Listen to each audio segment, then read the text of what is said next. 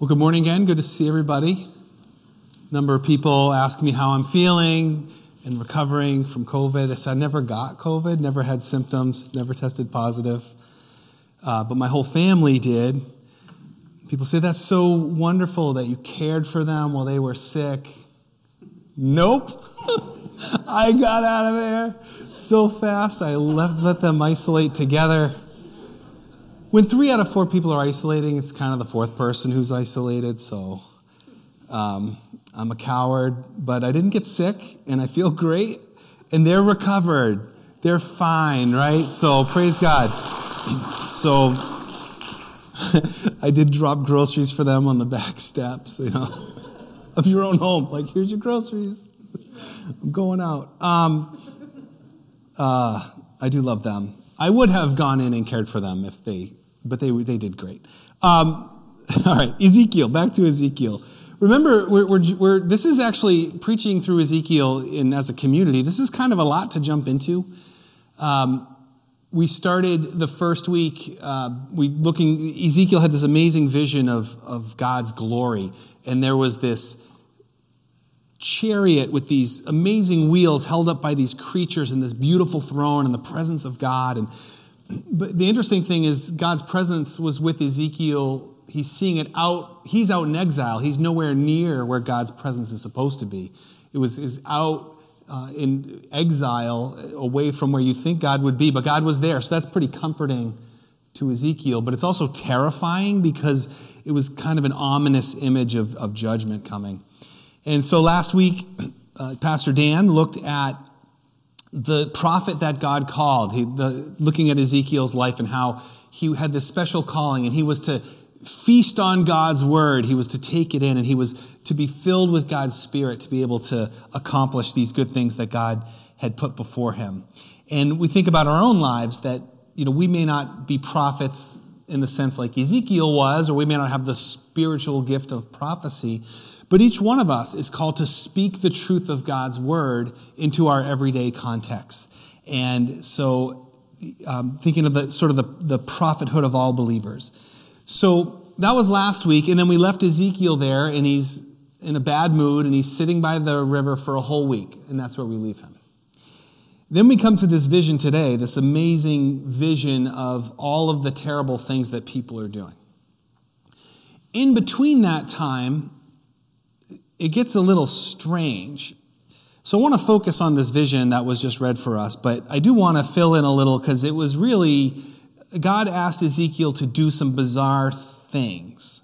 And I just want to kind of fill that in if you're reading through the book yourself. But I want to focus on the image mostly because it's an image of all these different ways that people were practicing idolatry.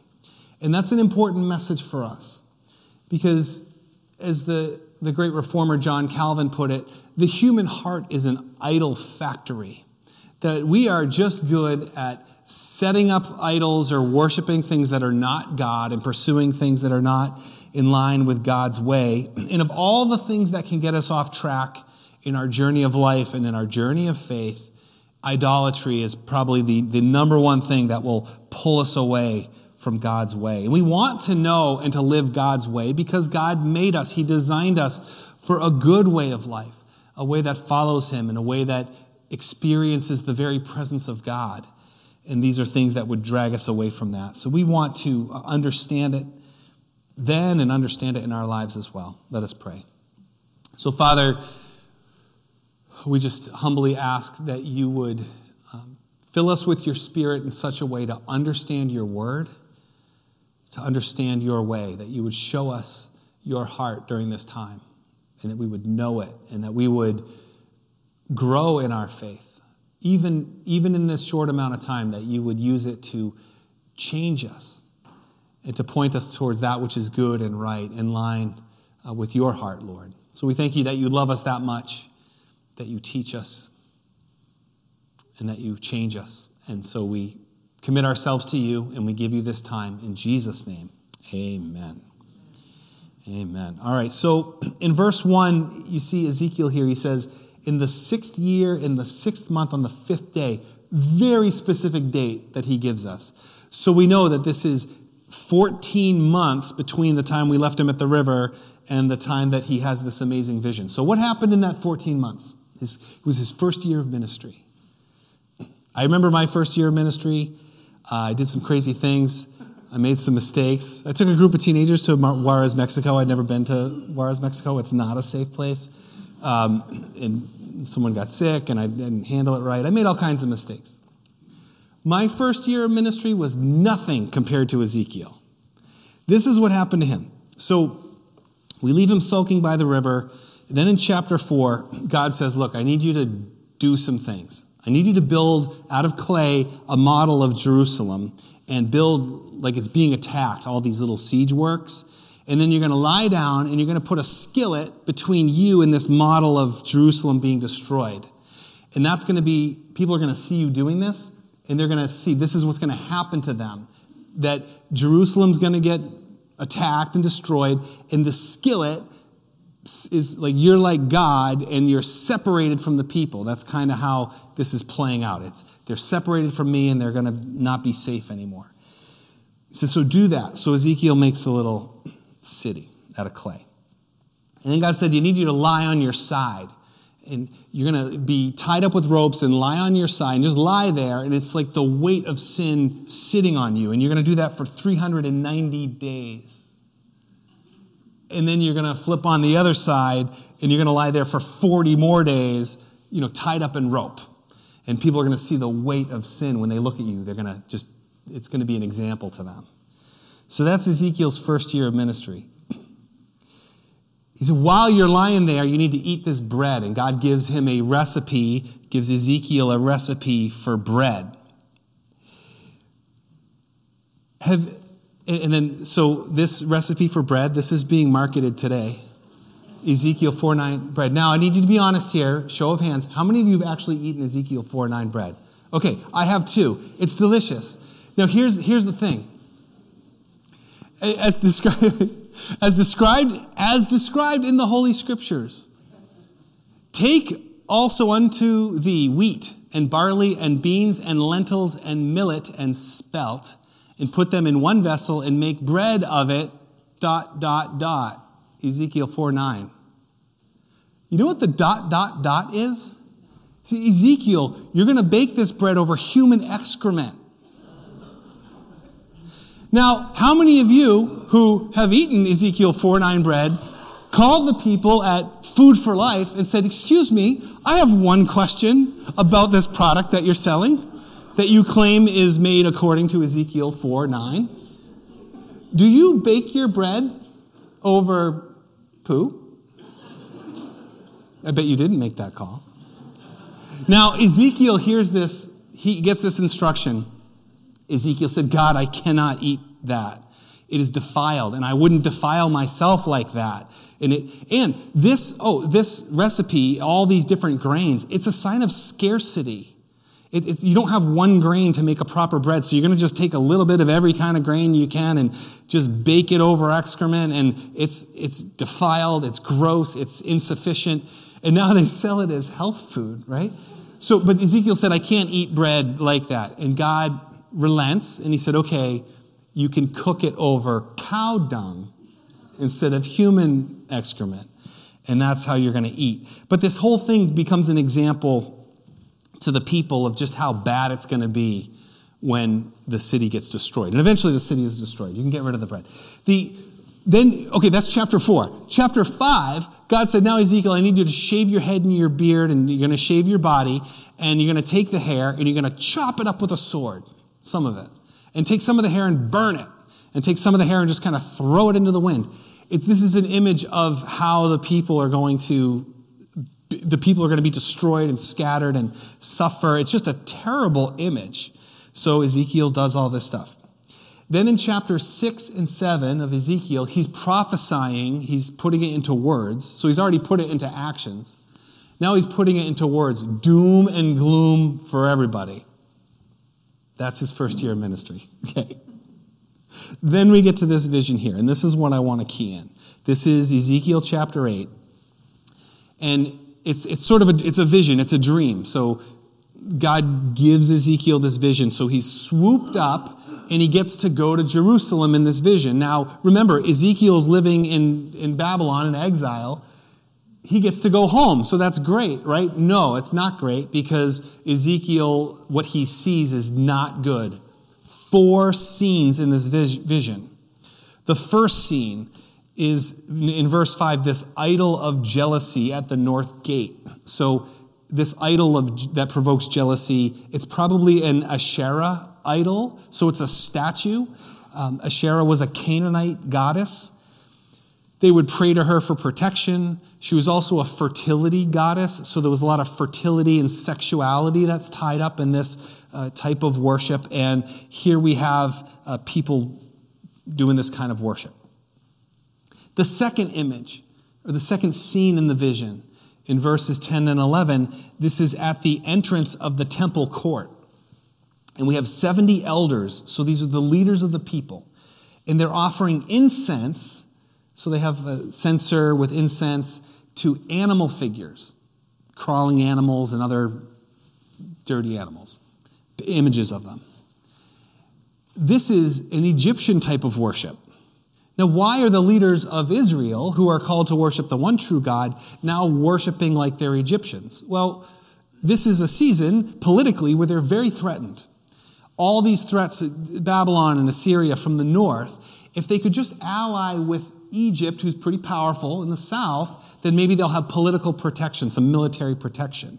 So they're sort of covering their bases. If we make sacrifices to the Egyptian gods, then perhaps Egypt will, help us. The third image, this is in verses 14 and 15. We have women weeping for Tammuz, this mythical god who somehow died. And this is at the north gate of the temple itself. So progressively, it's getting further out from the gate to the court. Now we're right towards the inner part of where God is supposed to be worshipped properly. It's getting closer and closer. Here they're doing this lamentation to a dead God instead of worshiping the living God. This type of worship, we understand, is a Babylonian type ritual, and it's connected to the fertility of the land. So they're praying for essentially for their crops or for the success of their livelihood. That's how they made a livelihood, through agriculture. So they're praying blessing over that somehow. The fourth scene in verse 16, now they're right at the inner court of the temple. And here we have men turning their backs on the temple and bowing down to the sun. And this is right at the center of where proper worship is supposed to happen. And literally their backs bowing down, their backside, so that they can somehow worship a star. If we look at this scene together, it's very comprehensive. We have men, we have women, we have leaders, all involved in this idolatrous false worship. It involves Canaanite gods, Egyptian gods, Babylonian rituals, all kinds of gods, human figures, animal figures, the sun. It's a picture of complete abomination, completely what God did not want. And God says, this is going to drive me away, and I'm going to deal with them. And then in chapter 9, again, Ezekiel's having this same vision. In chapter 9, the people get judged and punished very severely. You can read that. And then in chapter 10, he gets in his chariot, that thing that Ezekiel saw with the wheels and the creatures and this glorious throne.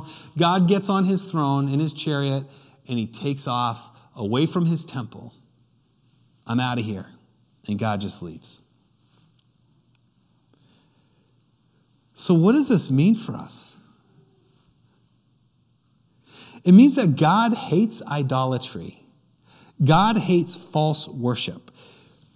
Idolatry, if we're to define it, it's worshiping something in the place of God. So worshiping something other than God or something less than God, putting something else in the place where only God belongs. Two key words that I think are important are security and satisfaction. if we try to find security from something other than God, or if we primarily try to find satisfaction in something other than God, that's idolatry. When God gave his law to people, he said the first law is have no other gods before me. The second law is don't make any idols. Those are the two first things you need to understand. When Jesus was teaching, Jesus said the first, the greatest, the most important command was to love the Lord your God with all of your heart, soul, mind, and strength. So the number one thing is to be utterly devoted with all of who you are to the one true God. Don't chase other things for security or satisfaction or success in your life. And it was the biggest issue for these people was putting other gods before him. And there was some bad stuff going on. There was injustice, and they were robbing the poor, and these men were unfaithful in their marriages, and there was violence in their land. But God said the biggest problem here is this idolatry. This is leading to all that other stuff. Idolatry in Ezekiel's day it's strange to us, these images and with statues and with incense and all these things that they were doing. But is what they were looking for really all that different? When they were bowing down to this, when they're worshiping this Asherah statue, this is about fertility and sexuality. Do people not make an idol of that in our world today? When they're trying to appease the Egyptian gods, they're trying to make a political alliance, a military alliance. Do people not make their political idolatries supreme in their life today? Are people not drawn to put their political ideals above the ideals of God's kingdom? When the women were weeping to, in some way, try to bring about the fertility of the ground and the agriculture to be successful in their business, are people today do they not make idols of their business and their work and their success and their money and their wealth? The idols are all the same. The way that we pursue them looks very different. But the things that we pursue and the things that we put before God, whether it's pleasure or political ideals or success in business, it's the same stuff. We want to control the world, and we want to achieve and have success in all these things apart from God's way. And the key verse here is verse 12. When they said, "The Lord does not see us, the Lord has forsaken the land." They didn't see enough action from God, and they just did it their own way. And if we are not careful, we can look at our world and say, you know what? God's moving a little slow, or I don't like the way things are going, and I've tried God's way, and I claim faith in God, but you know what? I'm going to work and do my life just in case he's really gone or absent or not with us. And living life as if God is not there. It's not that God had abandoned them. They abandoned God. That's why idolatry is such a big deal. God has called us to know him, to experience him, to follow his way. And that way is going to be an example to the world around us. But with idolatry, we become like the world around us. We pursue pleasure, and we pursue success, and we pursue life the way that the rest of the world does, and we become indistinct, and we are no longer a blessing and a light to the world. We're just like the rest. So what do we do? We've talked about idolatry in the past and the things we put before God. All we need to do is reveal it, we need to know it, and we need to replace it and put God back where he belongs. God, reveal to me. And sometimes God reveals those things that just, what do you spend most of your time thinking about? What are you most worried about? What makes you the most angry when you see it in the world? And is that revealing to you something that is taking the place of where God needs to be supreme in your life? And if you see that, you say, God, I turn from that and I want to put you back there. I want to trust you with this thing. Not that we're pursuing bad things, but we take good things and we make them ultimate things, and that's when it becomes an idol. We need to see the beauty of God, the freedom of following his way, the beauty of worshiping him, not pursuing anything else that can never satisfy. So again, God points out all this idolatry. He shows how judgment is going to come, and then gets on his chariot and leaves. His presence, the very temple, the building that he allowed people to make for him, where his glory would be known, his glory leaves and goes away. And really, even the temple gets destroyed. They end up rebuilding it at a certain point in the future, but God's glory never returns in that way.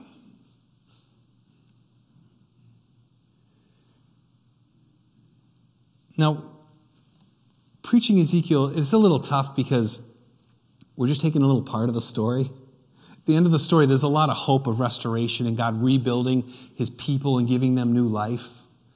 But what's happening here is a group of people who, instead of going God's way, they go their own way, and it separates them from God's presence. That's the story. That's everybody's story. That's the story of humanity. Adam and Eve in the garden. They can have a perfect world and a perfect relationship with God. They go their own way, and God has to banish them from his presence, separated from God's presence. For us, we can have a relationship with God and follow God, but we go our own way, and it separates us from God.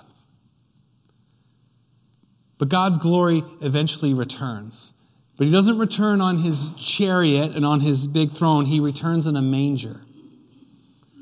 And Jesus came to declare that God's kingdom is present. It's here, and you can be part of it if you turn from your way and put your faith in him.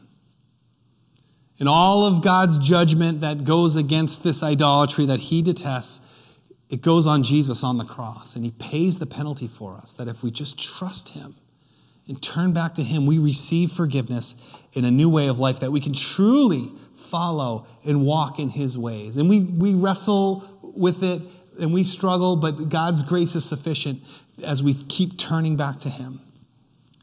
And then we are empowered by his Spirit. So God's glory fills the temple, and as the Bible describes, that we are God's temple.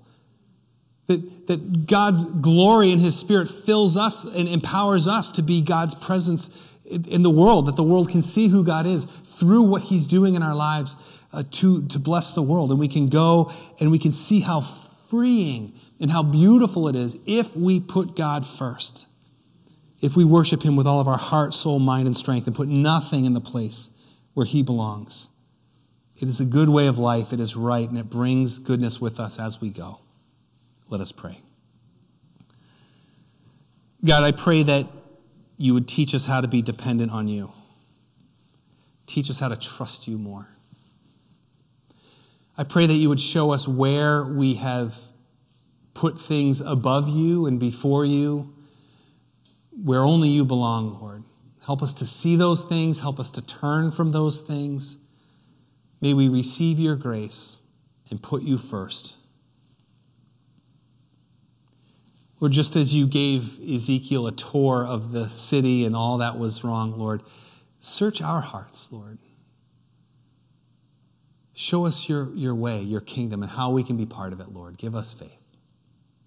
We thank you that you love us enough to pursue us, that you reconcile us to yourself. You're not just distant, but you come to us with your grace. May we receive it with hearts of gratitude and give you all the glory. In the name of Jesus, I pray. Amen.